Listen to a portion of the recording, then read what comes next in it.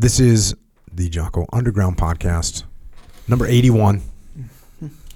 Echo Charles sitting across from me. So, about every month or so, something like that, I get someone at Echelon Front, I get a client, and we'll get this scenario that'll happen.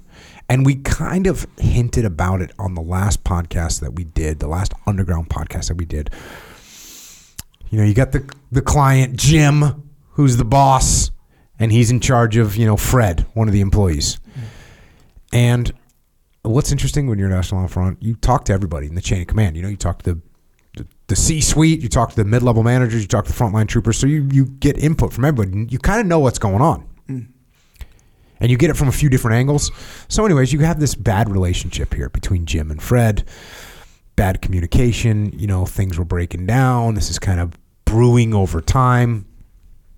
And so Jim, the boss, he's going to sort it out. And so he has a call with Fred. He tells me, I'm going to have a call with Fred. And he gets, whatever, next day he calls me up. Yeah.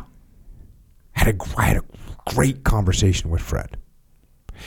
And, I kind of know Jim. And I'm like, been talking to him. And so I kind of know what to expect a little bit. So I asked him a simple question. I just said, oh, great conversation. He's like, yeah. And I go, how much did you talk, Jim? And how much did Fred talk? And it was silence. Because when I asked that question, he knew. Jim knew that on that conversation with Fred, Jim had talked 90% of the time. I said, how much, I said, how much did you talk? How much did he talk? And he was quiet and he said, I talked too much. And I said, well, how much did you talk? What percentage? He said, I probably talked 98% of the time, which actually means he talked 98% of the time. So I've got news for you. That is not a, quote, good conversation. It's definitely not a great conversation. That's barely even a conversation. That's me just downloading. That's Jim just downloading on Fred. It's a one-way conversation.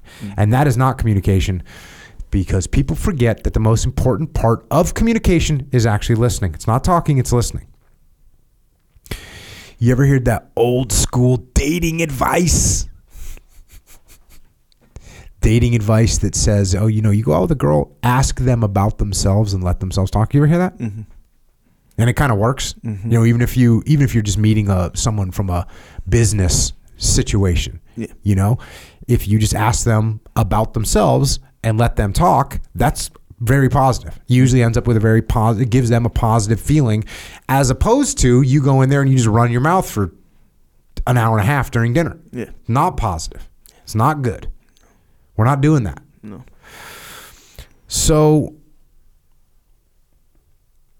what we want to do is, when we have problems, when we have drama, when we have issues with an employee, when we have problems, drama, or issues with a peer, when we have problems, drama, or issue with our boss, and we want to, quote, have a conversation about it, let me tell you what you do. You listen. You listen to what they're saying. By the way, this applies to children as well. This applies to your kids.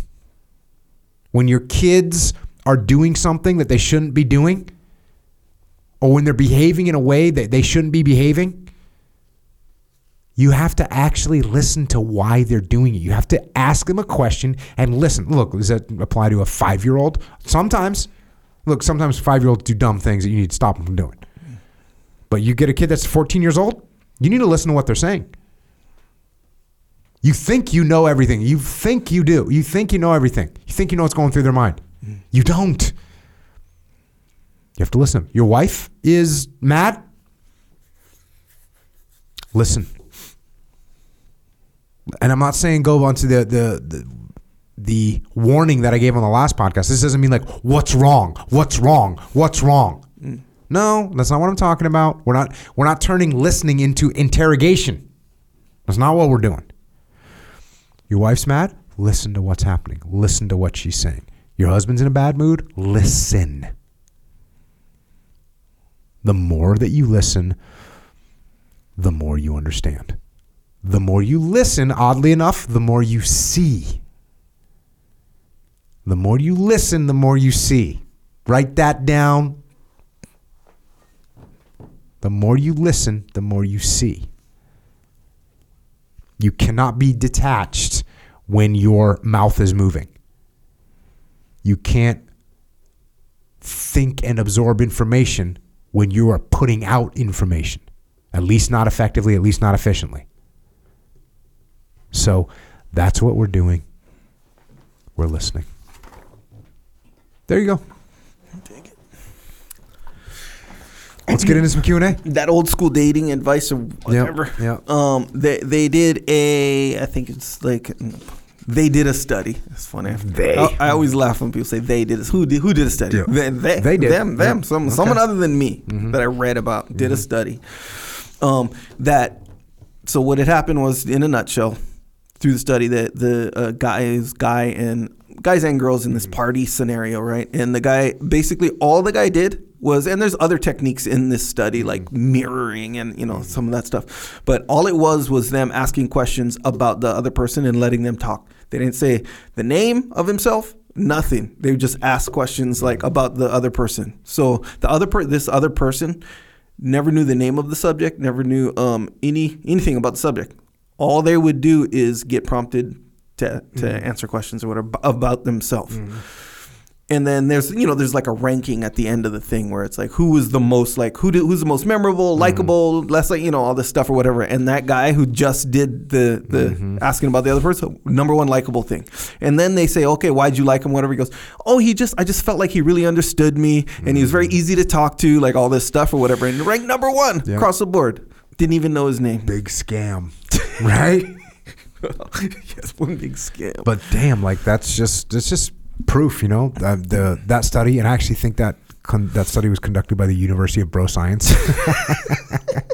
That is a Bro Science university. Bro Science yep. But yeah, it makes sense. It makes sense. Yep. Like you let people talk, you listen to what they're saying. They're going to be appreciative of that. Yeah. As opposed to you freaking barking at them. Shut the hell up, man. You know what's funny? When you kind of detach, right? I learned that. When you're barking at someone, or actually not even barking, like go back to the situation with Fred or whatever, the one you're saying where he was like, I had a great conversation with them or whatever. They're literally doing the exact same thing. They're just on the other end of it. Yeah. So see what I'm saying? So like they feel like it was a great conversation. Exactly right. So Fred, whoever's the one who had the great conversation is the person talking about themselves the whole time. It's the same exact thing. Yeah, totally. They're just falling for it on themselves kind of thing, The thing it doesn't show is like the person that talked about themselves is not liked. Yeah. So Jim, like Fred thinks it's a great conversation. Jim thinks it's a great conversation because he talked the whole time. Fred's more pissed than he was at the beginning of the conversation. Yep.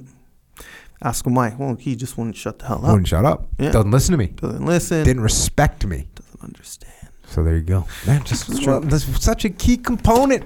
Big deal. It's a big deal for sure. Listen up, people. Listen up. First question. How do you show empathy? It's obvious what it looks like, but how do you ingrain it into a relationship with, say, your wife? My wife struggles with high anxiety and shuts down when faced with adversity. I was raised under tough love, and as I've become an adult, I have 3 elementary kids of my own. I completely prescribe that when needed, as well as it just being part of my character. Just this morning, my wife walks into our house. I'm remodeling. No crew, just me for the last 14 months. And I can see the weight all over her through her tone of voice, her body language, her response, everything. So I ask her flat out, what's up? Why does it seem like there's a cloud of stress and anxiety over you? She starts explaining what's going on, and I say, you got to change your thinking and pull your mind out of this pit. She shuts down, walks out, saying, thanks for doing literally nothing to help me. I need some empathy with her and potentially in general, but I don't know how to empathize with someone so negative. She asks me persistently what she needs to do, and it's literally doing the opposite of the harmful negativity she's thinking about. To me, it's easy. To her, it's not. Bottom line, empathy, how do you do it? Yeah, check. That's pretty much. I mean, first of all, like let's make sure that she's not like in a really bad place of like depression or something like this. Where she might need some like legitimate professional help. That being said, Good. I'm glad we opened up with the opening that I did, because probably what she needs is for you to exercise that tool that we just talked about, is listening to her. Listening to her. There's a decent chance that she just wants to vent.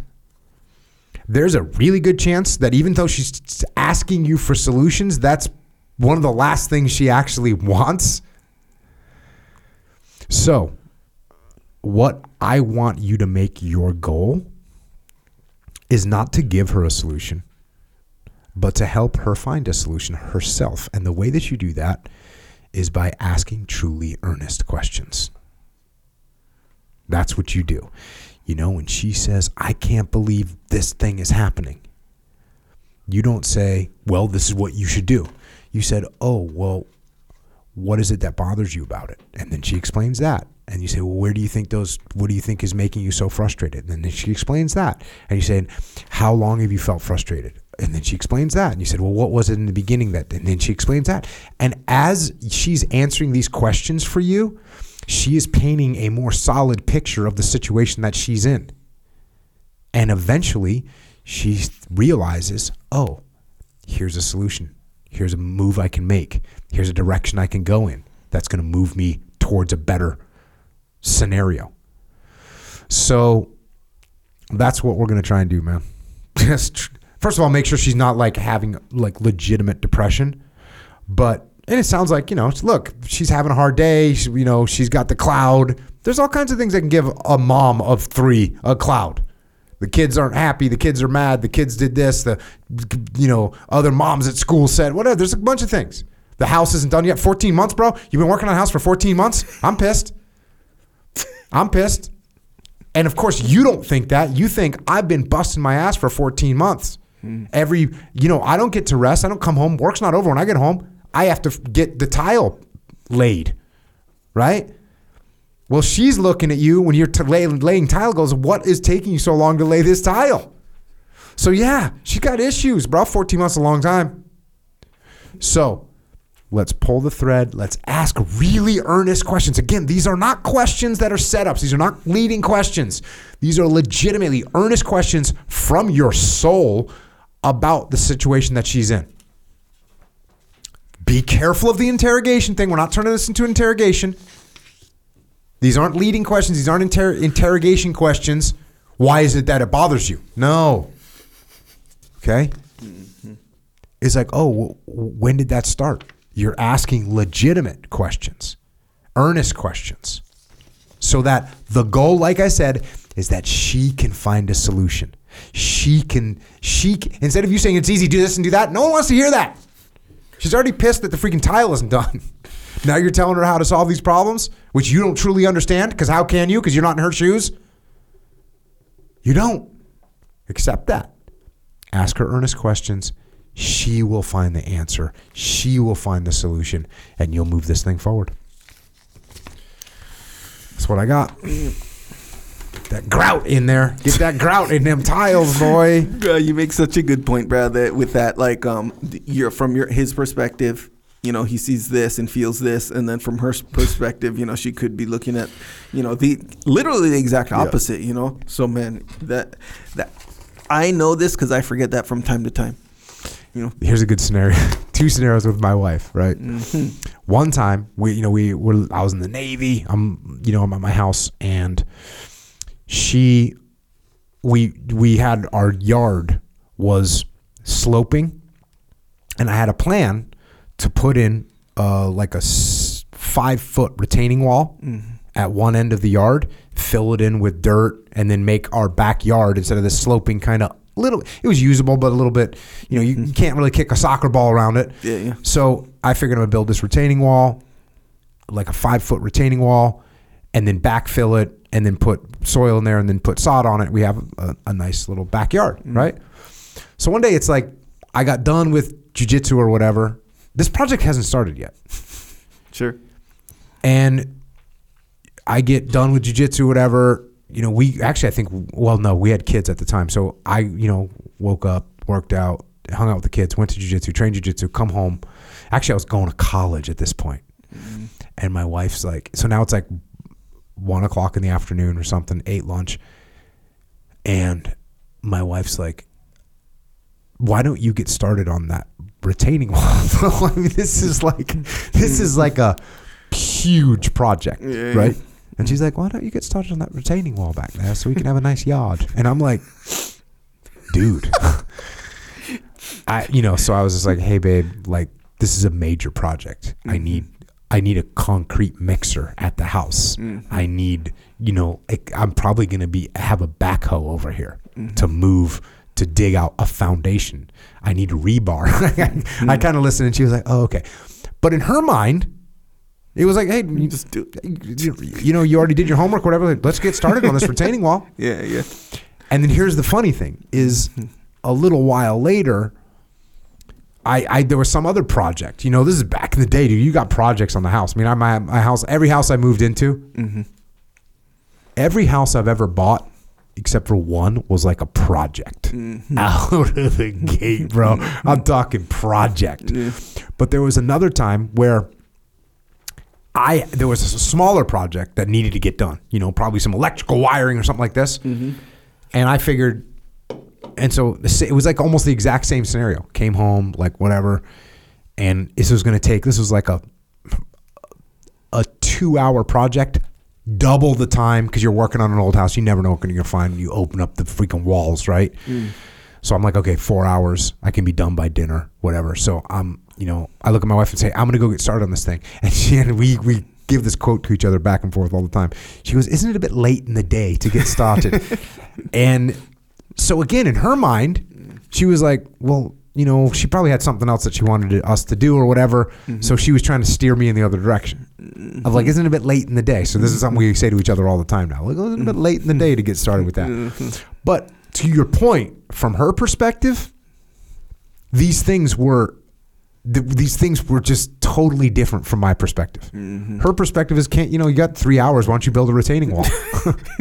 Yep, hell yeah. And, well, you only have 4 hours. Let's just go, play with the kids. Yeah. Well, I'm not going to have another 4-hour window for another week, so let's get it done now. But her perspective, totally different than mine. And I had to take a step back, detach, and be like, well, hey, babe, for this electrical stuff, first of all, there's a little bit of a threat here. Like we have flickering lights. That's not a good sign with electrical. I need to get in there before we have our fire and our house burns down. And it's only a 2-hour project. I've set aside 4 hours. I can make this happen. She's like, oh, okay. So the perspective of her, very different. A bit late in the day. So there you go. Next question.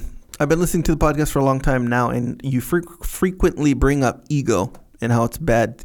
It's bad to have one. My question is, can having an ego in some cases be a good thing? Is ego really all bad, or can it be an asset? Thank you so much for all you do. I mean, this is why we wrote The Dichotomy of Leadership. Almost every time we talk about ego, let me rephrase that.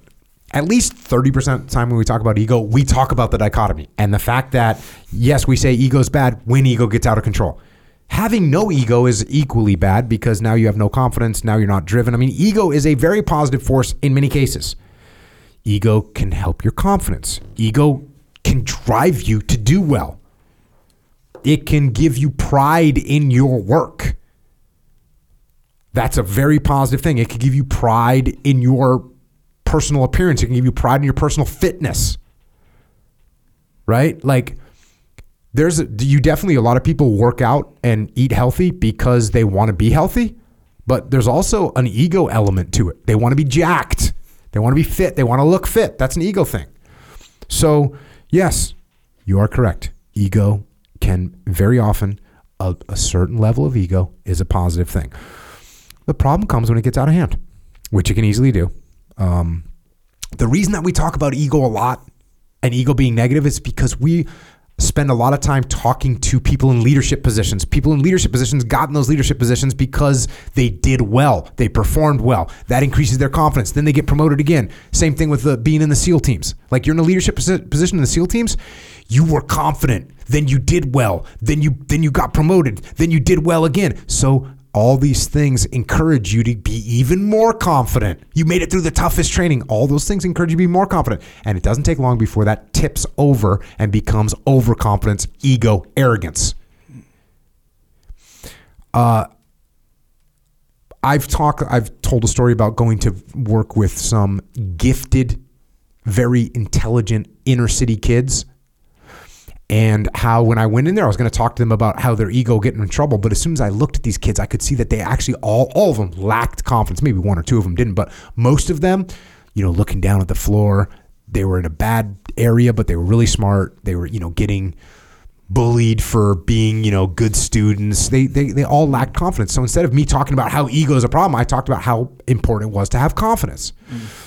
Sometimes you'd get like a junior SEAL officer that just didn't think he should really be there, and he just lacked confidence, and you'd have to help him increase his ego.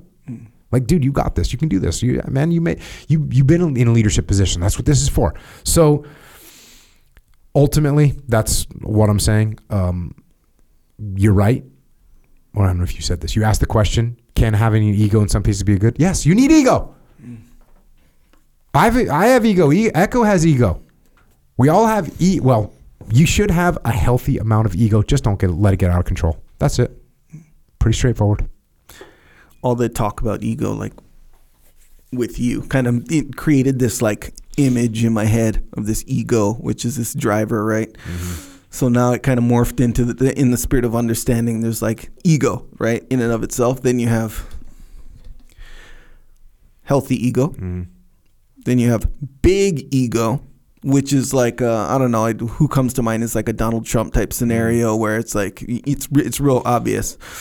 And then you have fragile ego. So you have inflated ego, which leads to fragile ego, right? So it can be big, inflated, and fragile. The kind of guy who just like will do petty stuff, lose their temper super easy or whatever. But then big ego can be like, you can tell like this person's really into themselves as far as like their presentation. Not to say that they treat others bad or nothing like that, but those kind of guys who roll around and they're just in the spirit of what you're saying, we could probably should do just an entire breakdown of these various ego archetypes that come out. Because there's a bunch of them. We know all these different people, and some people are concerned about their appearance. Their ego drives them to, be on a freaking perfect diet so they can have this level of body. Other people are just want to, get that promotion. The title is important. Like there's all these things. We can do all these things. So like The Rock, Dwayne Johnson, DJ, as we know him to be.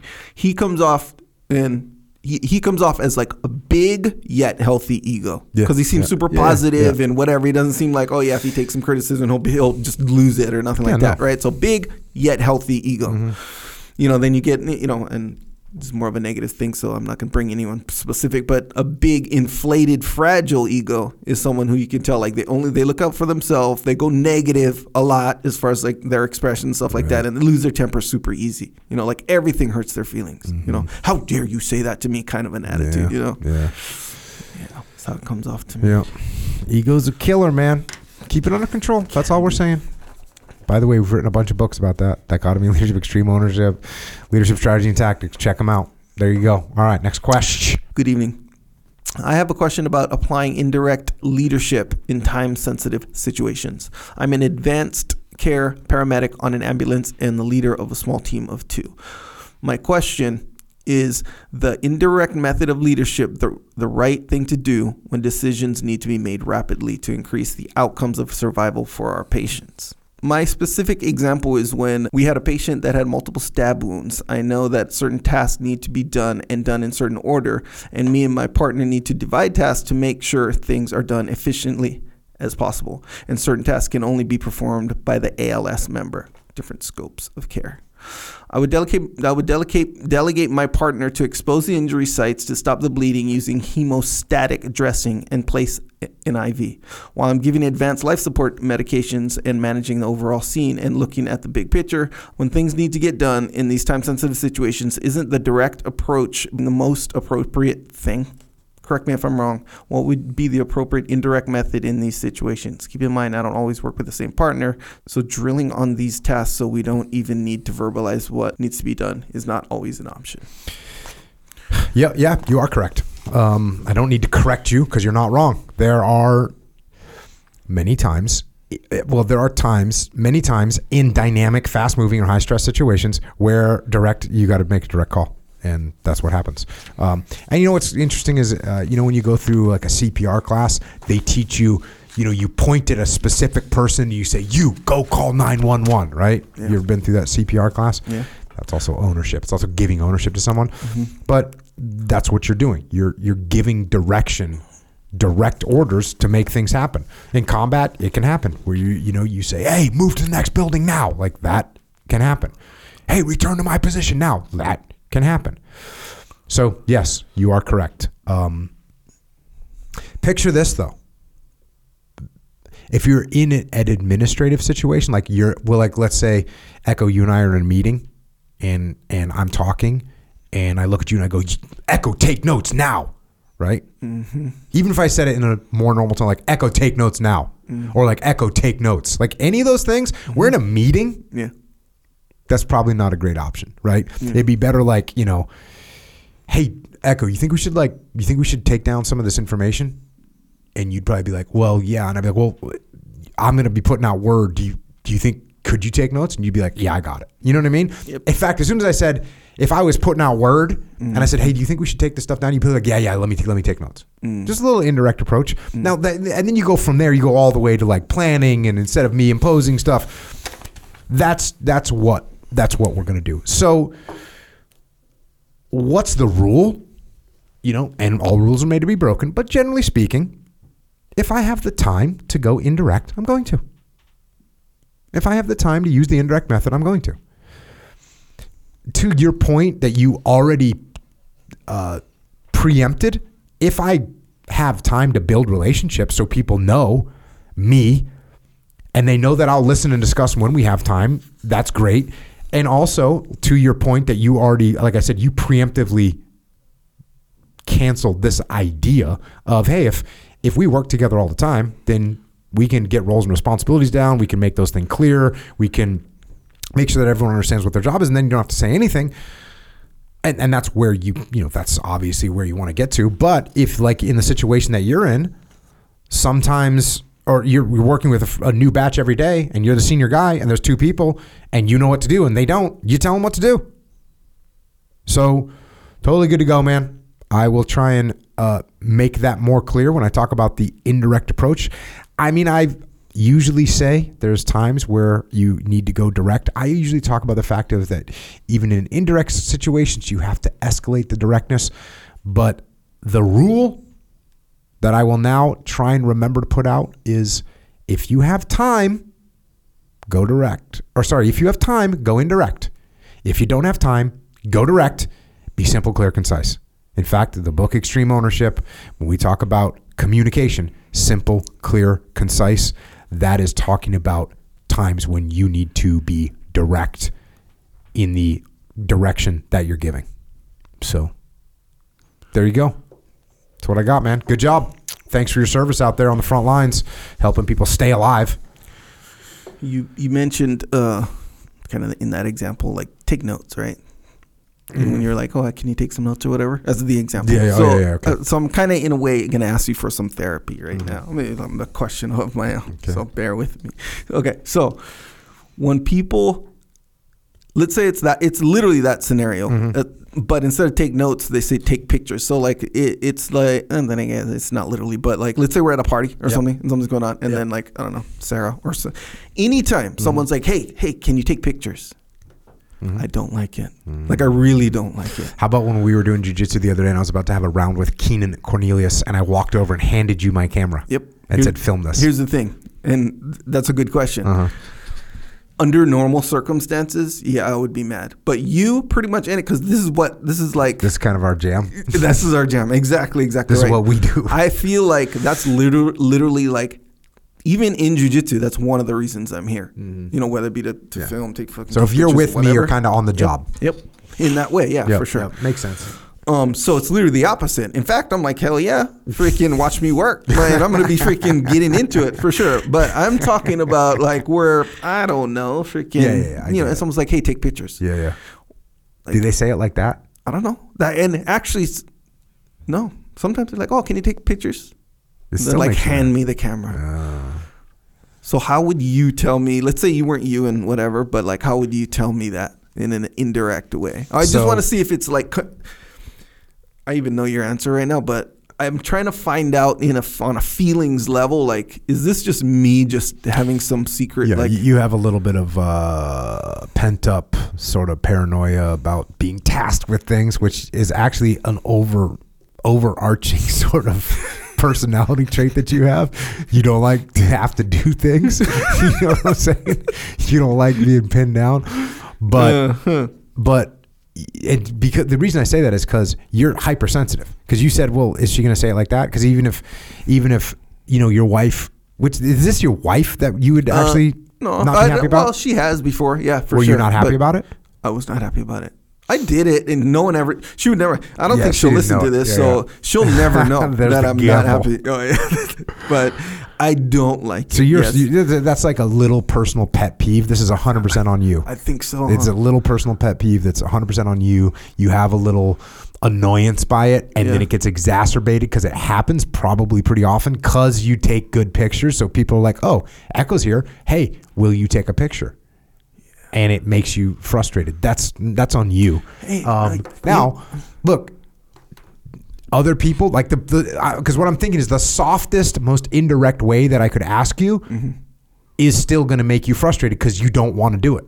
So let me clarify a little bit. Like, be specific. So let me tell you what it's not. So when someone's like, let's say we're at the muster, for example, and they're like, oh, Echo, can you take the picture? Yeah. That is of way course, different. You're at the muster and you're working though. No, and even in real life, like, or not working, if someone's like, hey, can you take the picture? You know, it's not that. This is what, and I'm searching my feelings right now, and this is really.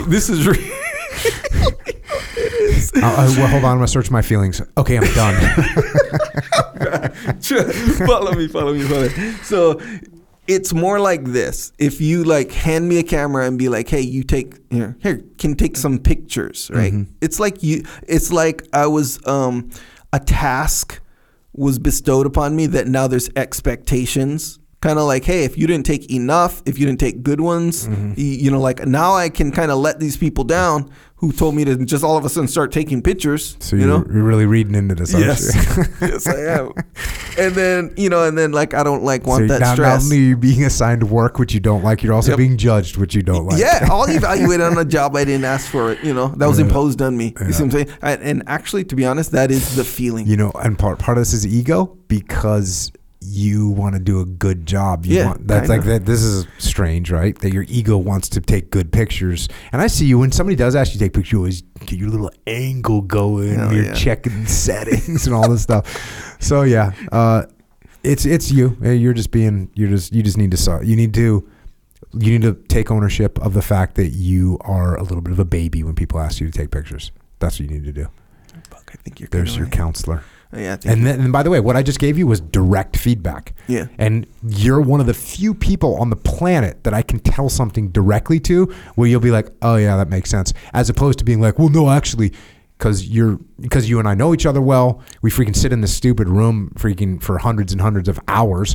And so you kind of know what I'm thinking. You kind of know what my intent is. Yeah. You know my true intent is like legitimately without questions just to help. There's no underlying. I'm not trying to trick you. Yeah. And so that's why I'm giving you like really direct feedback of like, that's just kind of on you. Yeah.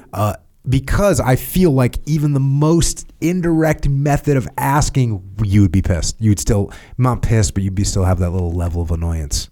You have no idea how correct you are, because even when I asked you like, so two things. First off, when I asked you and I was like, I wonder how Jocko would, because you said the taking notes thing, right? You did it in like a little example on how you think. And I was thinking like, what if he was asking me, or not him, but like someone was asking me to take pictures? Like, really, in my mind, there's no method they could use that wouldn't piss me off. Like, Brad, don't impose this job that I got to do a good job now all of a sudden on me all of a sudden. Brad, no one asked for that, kind of a thing. And so, Brad, you're right. You're absolutely right. Like, there's no winning with it. That's A. B, right when like I started to say the question to you, like how I already knew the answer. Just like the paperwork. You're going to be like, Brad, just take the pictures and do the best you can, kind of a thing. Like, that's kind of on you, kind of a thing. And then kind of going back to the original pet peeves things, which really helped me, by the way. This is a long time ago. You said, yeah, pet peeves are stupid. Yeah. I was like, oh, interesting. That's Pet simple, huh? peeves are your fault. Because it's kind of like you're committing to something bothering you. It's like you made a commitment for something to bother you because it's your personal thing, kind of thing. That's the impression. I don't know if this came before or after it was affirmed, but when Charlie Plum told me that thing about your cellmates annoying you and it being your fault, I was like, that's a pet peeve, right? My pet peeve is, Echo picking his nose, and it drives me crazy. And Charlie Plum's like, hey, if your cellmate is driving you crazy with some habit that they have, it's your fault. And I was like, okay, that's a pet peeve, and pet peeves are junk. Don't let it happen. All right, next question. I work in a privately owned company of about 500 employees. This company is family owned, and a lot of people in leadership positions that have been with the company for decades. They hired in some outside leaders for their expertise and to resolve some issues. There's discord among some of the legacy senior leaders and the outside senior leaders. From the supervisor level down, we have all agreed to work as a team. We look out for each other, and we get the job done, and we get it done well. But we all see the disagreement happening at the higher ranks. What, if anything, can we do to mitigate the lack of teamwork among our leaders? Is there any way we can influence them at all so that we can all move forward together as a team? Yeah, that's, this is always a challenge. Always when you bring in, you have family business, that's a challenging thing. You have merging of cultures, that's because you have new people coming in, that's a challenging. There's a bunch of challenges here. For this specific question, one of the tools that I would use is asking for clear guidance in the form of documentation of what we're doing. So when I go to my boss and say, hey boss, I want to talk to the team this afternoon, and I've got a couple meetings this week, and I really want to tell them what the company mission is. Can I get the company mission? Can you give that to me in a written form so that I can distribute it? Oh yeah, and also, the following week I'm also doing I want to give them our strategy. What our company strategies. I want them all to be on board. Can you get that to me? Can that get blessed by the leadership team? And also, the final thing is I want to give a priorities meeting so everyone knows what our focus is. Can we get like a document that has our mission, has our strategies, and has our priorities that I can disseminate to my troops? And what you're doing is you are, in a totally positive way, you're kind of forcing the leadership to get aligned and put it into documentation that can't be ignored. What's good about this is it crystallizes the team, and there's going to be some rough waters to get through, because the old people are like, no, we need to keep our prices as high as we can, and the new people are like, no, we need to be more competitive, and they're having this. But when you sit them down, because when it's not on paper, depending on what day it is and who you're talking to, you're going to get different guidance. No, we're going to lower our prices. No, we're going to keep our prices high. You're getting different guidance. So when you say, hey, can we get a unified document that has this information on them? Then you can start to move forward based on that written direction. And if you happen to get a command that's counter to what the documents say, you can at least raise it and say, well, hold on a second. We just got the strategic document. It says we're trying to maintain the price point that we have, and you're telling me to cut prices. What are we doing? You see, so it gives you a legitimate way to push back just by asking earnest questions. So that's a good thing to think about. On top of that, think about the ladder of alignment, right? Everyone at your company, I don't even know what your company does, right? It's a privately owned company. I don't know what they do, but guess what? Everyone at the team, everyone at the company, regardless if they're new or old management or new management, they should all want to make a good product. They should all want to take care of the customers. They should all want to take care of the team. That's universal for any company. You tell me a company, and I can guarantee you they want to make a good product. They want to take care of the customer. They want to take care of the team. Oh, and one other, they want to make money. If you're not making money, you're going out of business. If you're not taking care of the customer, you're going out of business. If you're not taking care of the team, your team leaves, you're going out of business. If you're making a crappy product, people stop buying it, you're going out of business. So everyone should be aligned on those things. And if those are the things that we're trying to do, then we're aligned. And if we can, and with all those things, they all make the company do well. Look, strategically. You might make, hey, we're just going to make a cheap product right now and sell it and we'll make more money. Okay, cool. It's good. You get a little short-term win. But over the long run, guess what? You're going to lose. You might be able to cut everyone's salary and you might have a good quarter as far as profitability goes. In the long term, they are going to leave. You might be able to rip off the cut. So you see what I'm saying? If people are aligned on these major things, which they need to be, then the old management and the new management, they're all going to win because the company's doing better. Now, can you get someone that's just not aligned? Yes, you can. You could have that one person on the old management team that knows that if a new manager comes in, they might get pushed out. So they're trying to make them look bad. That can happen. So we got to watch out for that. Earnest questions and making people put down on paper what the strategy is and what we're trying to do is can start to get control and reveal those people or those situations. So those are two good things to think about. The other thing is this is a campaign. It's not a single battle. You're not going to change everyone's attitude tomorrow. It's going to take a while. You have to be patient. You have to listen. You have to ask earnest questions on both sides. You have to document what these strategies, what these priorities are. It's a tough situation. And situations like this are always tough, but certainly you can win and you can get everyone aligned over time. So there you go. All right, we got one more. One more. It's true. All right, I'm a 50-year-old surgeon and at the top of my game. Boom. I could retire now financially, and I've buttoned up all my finances, and kids' college is all squared away. I feel grateful to be able to help people, but I know at some point I need to prioritize myself. Looking forward, I've been struggling with finding an endpoint where I should shift gears to a different lifestyle, finding a new purpose, and detaching my identity from my profession. I really don't want to be in my 60s and 70s still doing the same thing and overstaying my welcome like I see a lot of older doctors doing.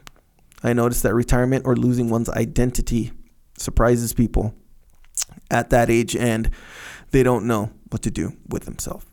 Maybe this is a consequence of the profession. I'm curious, with all your success, what plans do you have in your 60s and 70s? And what's your end point?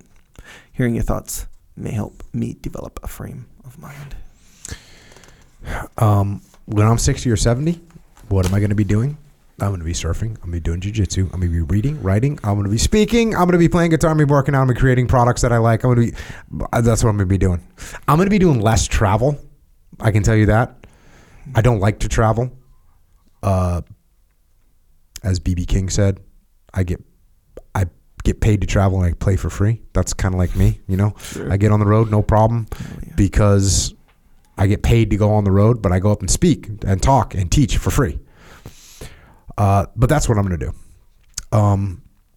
Now, I will say this. At some point, like as a surgeon, you're going to start getting worse at being a surgeon. Just like at some point, I'm not going to be able to, remember things. I'm not going to be able to speak as well. So I'm not going to go out there and continue to like get up there and do what I'm doing if I can't maintain the standard. If I still have something to offer, I'll keep doing it. As a surgeon, at some point, you're going to get too old to perform that job. So cool. I will say this, like when I'm 60, 70, even now, I focus and I'm continuing to focus more on health and fitness, because when you're younger, you can go eat a pizza, eat freaking Kentucky Fried Chicken, not work out for a week and a half, and you can go knock out a 10-mile run. It's no factor. When you're 50, that's not as easy. And if you look up after a month of doing that, which I've never done that before, but if you go, that's what happens, I think, to a lot of people. When they get older, they used to go out, I didn't work out for 3 weeks, whatever. You were drinking, you were having a good time, you met some girl, like all this stuff happens. You're on a trip, you didn't work out for 3 weeks. You get back 3 days later, you're like the same, right? Mm-hmm. You know what I mean? It's like literally no factor. Mm-hmm. If you try that when you're 49, don't work out for 3 weeks when you're 49. You're gonna feel it. Your body will change. Mm-hmm. So you got to focus more. So I would say as I get older, I will pay more attention. That's why I was like, what am I doing? Surfing, jiu-jitsu. That's what I'm gonna be doing. Working out, yes. because I think you got to fight harder as you get older. You got to get more in the game as you get older when it comes to health and fitness. So I would say, like, you're a doctor. As you get older, you're 50 years old right now. Right now, you might be working, let's say we're just working 40 hours a week. Well, you're at the top of your game. I might go down to 30 hours a week and start figuring out what can I do in those 10 hours that's going to make me more healthy, more fit, and better from a health and fitness standpoint, which includes learning to play guitar because you want to keep your brain active. You don't want the Alzheimer's to set in. You want to keep learning new things. So I would probably cut back on work so you can be better. And you have to focus more on that. Like, let's face it, when you were in your residency and you were working 97 hours a day, right? You'd like wake up on the whatever day off and you still went for a run and you were fine. You do that now, you'd be going to junk.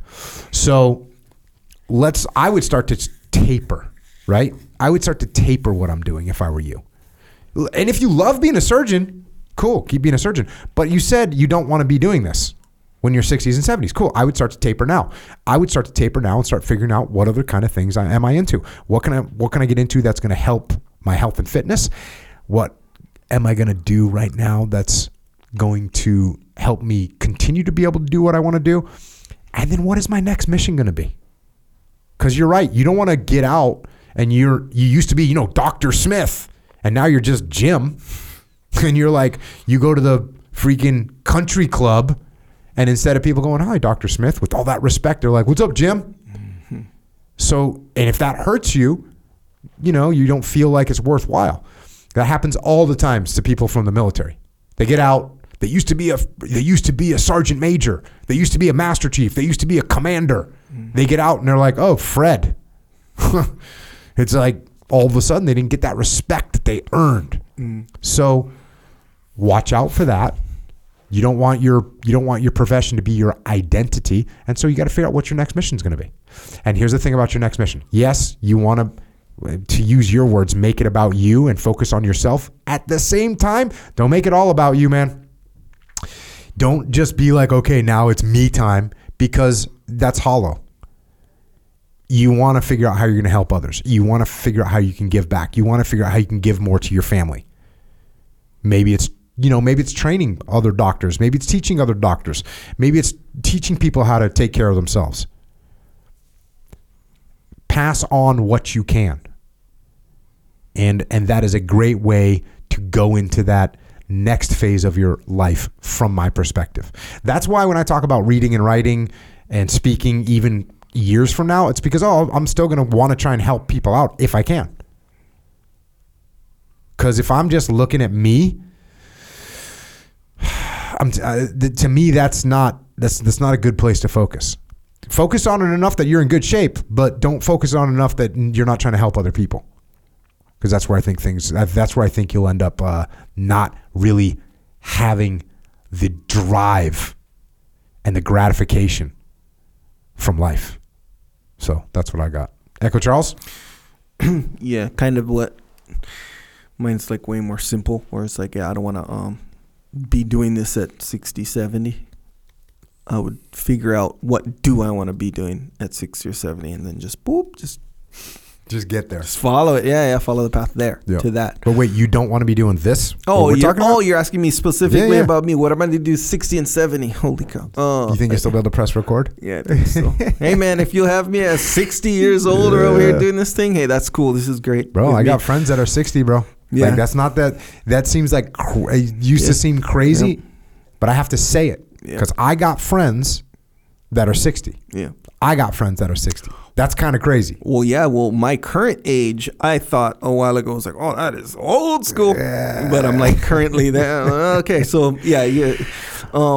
So, but here's the thing, too, though. And this is Let me ask you this. You remember when your dad was 40? Yeah. Right. How old are you? 44? 45. Okay. You're 45. Yeah. Remember when your dad was 45? Yeah, I do. This is one of those questions. You can't figure out what your bias is. Are you, yes or no, younger at 45 than he was? Wait, what do you mean? Do I feel younger? Do you feel younger? I feel way younger, way less mature. Like even though like I'm way more mature in every single way, probably, but I feel like how I saw him at 44, 45 was like it's like he had the world kind of like figured out, kind of a thing. Do you think so? Was he cool when he was 45? Yeah. I thought so, yeah. You thought your own dad was cool when you were 45. I was looking at my dad when he was 45, like, no, yeah. Like this dude don't know what's up. You know what I mean? And that's not reflective of all 45-year-olds how I felt, but yeah. But BC had it going on. He was kind of a cool guy. That's why like a lot of people liked him and stuff. He was like, but as far as age goes, though, that's like he's old school. If he would do something like immature or something, I'd be like, oh, that's immature for him, kind of a thing. But yeah, so... But I'd still do this kind of stuff. Like for sure. In my mind, I think my kids, like, they must look at me like, oh yeah, dude, my dad knows what's up. Yep. They're like, dude, you're freaking ancient. You're like music or whatever. Yeah. And they just look at me, or I'll like use some of their words. Yeah. Well. And my one daughter, Rana, like she makes up like crazy, funny stuff all the time. Yep, she does. That's like that becomes part of her lingo, and then becomes part of her friends' lingo, and then becomes part of the family lingo. But even that is coming from my own daughter. I can't like adopt it because I'm too old. Yes, they're right about that. By the way, I gotta play this thing for you. It's like this. We were my oldest daughter was like heading home from jiu-jitsu, and she sent like a family group text like just got done training. Mm-hmm. You know what I mean? And so then Rana, who makes up words and stuff, she just like left this noise on the thing, this like voice recording, and I'm not gonna do it right now because it would sound so bizarre. But she did it. I like listened to it, and then I did it, and then then my wife did it, then my youngest daughter did it. So we were all just making this like funny noise. But what she was actually saying a word, but you couldn't have made it out until she typed it. And there's like, oh, that's what she's saying. And so then so could you determine like what she was saying? No. She said it like this funny noise, and it was just funny. Right. And then I did it, and then she wrote what she had said. Okay. And I was like, oh, that's what she said. Right. And then it kind of made even more fun. It made it even more funny. But did it make sense? It made sense. Yeah. Yeah, it made sense. Yeah, some people in RAN, I've kind of like, the more I kind of am around her, the more I'm like realizing, oh, she's kind of a clever one with this. Because like her... And you find people like this where they'll do all this weird quirky stuff and you think they're just a bubbly person or whatever, but there's some genius behind these little silly jokes or whatever. And yeah, that's funny. Yeah. Actually my kids are... But my kids, even stuff that my own daughter creates, if I try and do it, they're like, dude, don't do it. Just don't, like you're old. Yeah. If I say the word sus, to my daughter would be like, hey, don't say that, you sound dumb. Yeah. But for the most part, they're too young to find me dumb yet. They're not quite there. They're not. But even sus, she knows that you saying sus doesn't match. Yeah, is sus. Sus. So there you go. Man, go out and have a good time. Yeah, take care of your health for sure. He makes a good point, and which you kind of talked about in a way where he's like, hey, I don't want this to like tie to my identity. How did he put it? Do you think he said that? Yeah, like where being a doctor tends to do, I'm not saying for everybody, but tends to like do that, right? Because even if they're not in the doctor's office, people call them doctor or judge, or there's like certain things, like you mentioned sergeant major or something like that, something where like they'd call them their title in real life, outside of work kind. Yeah. So it does feeds right into your identity. So I can understand that. Like here, like, bro, no one calls me freaking recorder, echo, or whatever, like I don't have a title. So there's nothing tied to my identity. And then on top of that, I do a bunch of stuff. So it's like, I'm not, like nothing's really, like my profession, quote unquote, if you'd call it that, isn't tied to my identity in any way. You know what's funny is, when I was in the days back in the day, tell you, everyone called me Jocko. Yeah. From like a new guy that just met me. Look, occasionally a new guy would call me sir, like whatever, occasionally, but as soon as they like knew me a little bit, everyone called me Jocko. The admiral called me Jocko. So everyone called me Jocko. My commanding officer called me Jocko. Master chief called me Jocko. My platoon mates call me Jocko. Like everyone called me Jocko. Mm-hmm. And what's funny, you've heard this too, is like my kids would call me Jocko, which is kind of funny. That is so I guess my identity is wrapped around being Jocko. being Jocko, yeah. Yeah. But I was always stoked that people would just call me Jocko in the teams, regardless of what rank they were, because they knew that I actually didn't care what their rank was or what my rank was. We were in the teams.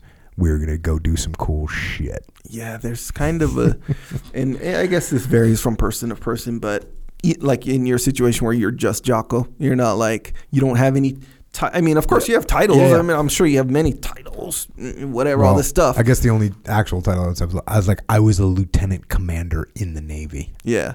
So, but some people. I'm a black belt professor. Yeah. In the jiu-jitsu. Right. So like, yeah, so we saw Talon downstairs, right? So he'll call me like coach or professor or something like that, right? This. But I think that's just kind of like a quirky kind of thing. You know, it's like a fun thing, you know. He might not know what your actual name is too. Yeah, that's very possible. But at the end of the day, like no one really calls me or you in this case, which is actually more significant because you actually had these very specific professional titles where but they still just called you Jocko. There's like an inherent, like almost like a freedom to that, where like you're not tied to any like identity by a title, by anything. You're just freaking Jocko, no matter what you do or don't do, kind of a thing. Check. And just move through life free, unplugged, as it were. Damn, look at this guy.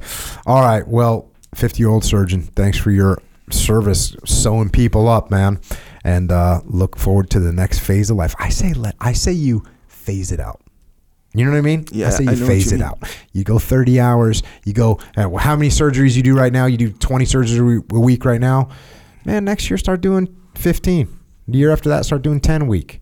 The year after that, you're only coming 2 days a week, you know, Thursdays and Fridays. Mm-hmm. Mondays, Wednesdays, the other days, you're like, you know, you're spending a little extra time on the jiu-jitsu mats. Yeah. A little extra time with that Git box. Yeah. Awesome. Well, right on, everybody. Thanks for joining us. You guys know the gig. We thank you for your support at JockoFuel.com, OriginUSA.com, JockoStore.com, EchelonFront.com. We're on the interwebs, as you know. Watch out for the algorithm. And we'll be here.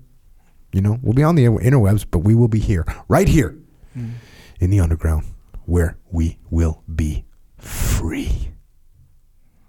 And until next time, this is Echo and Jocko out.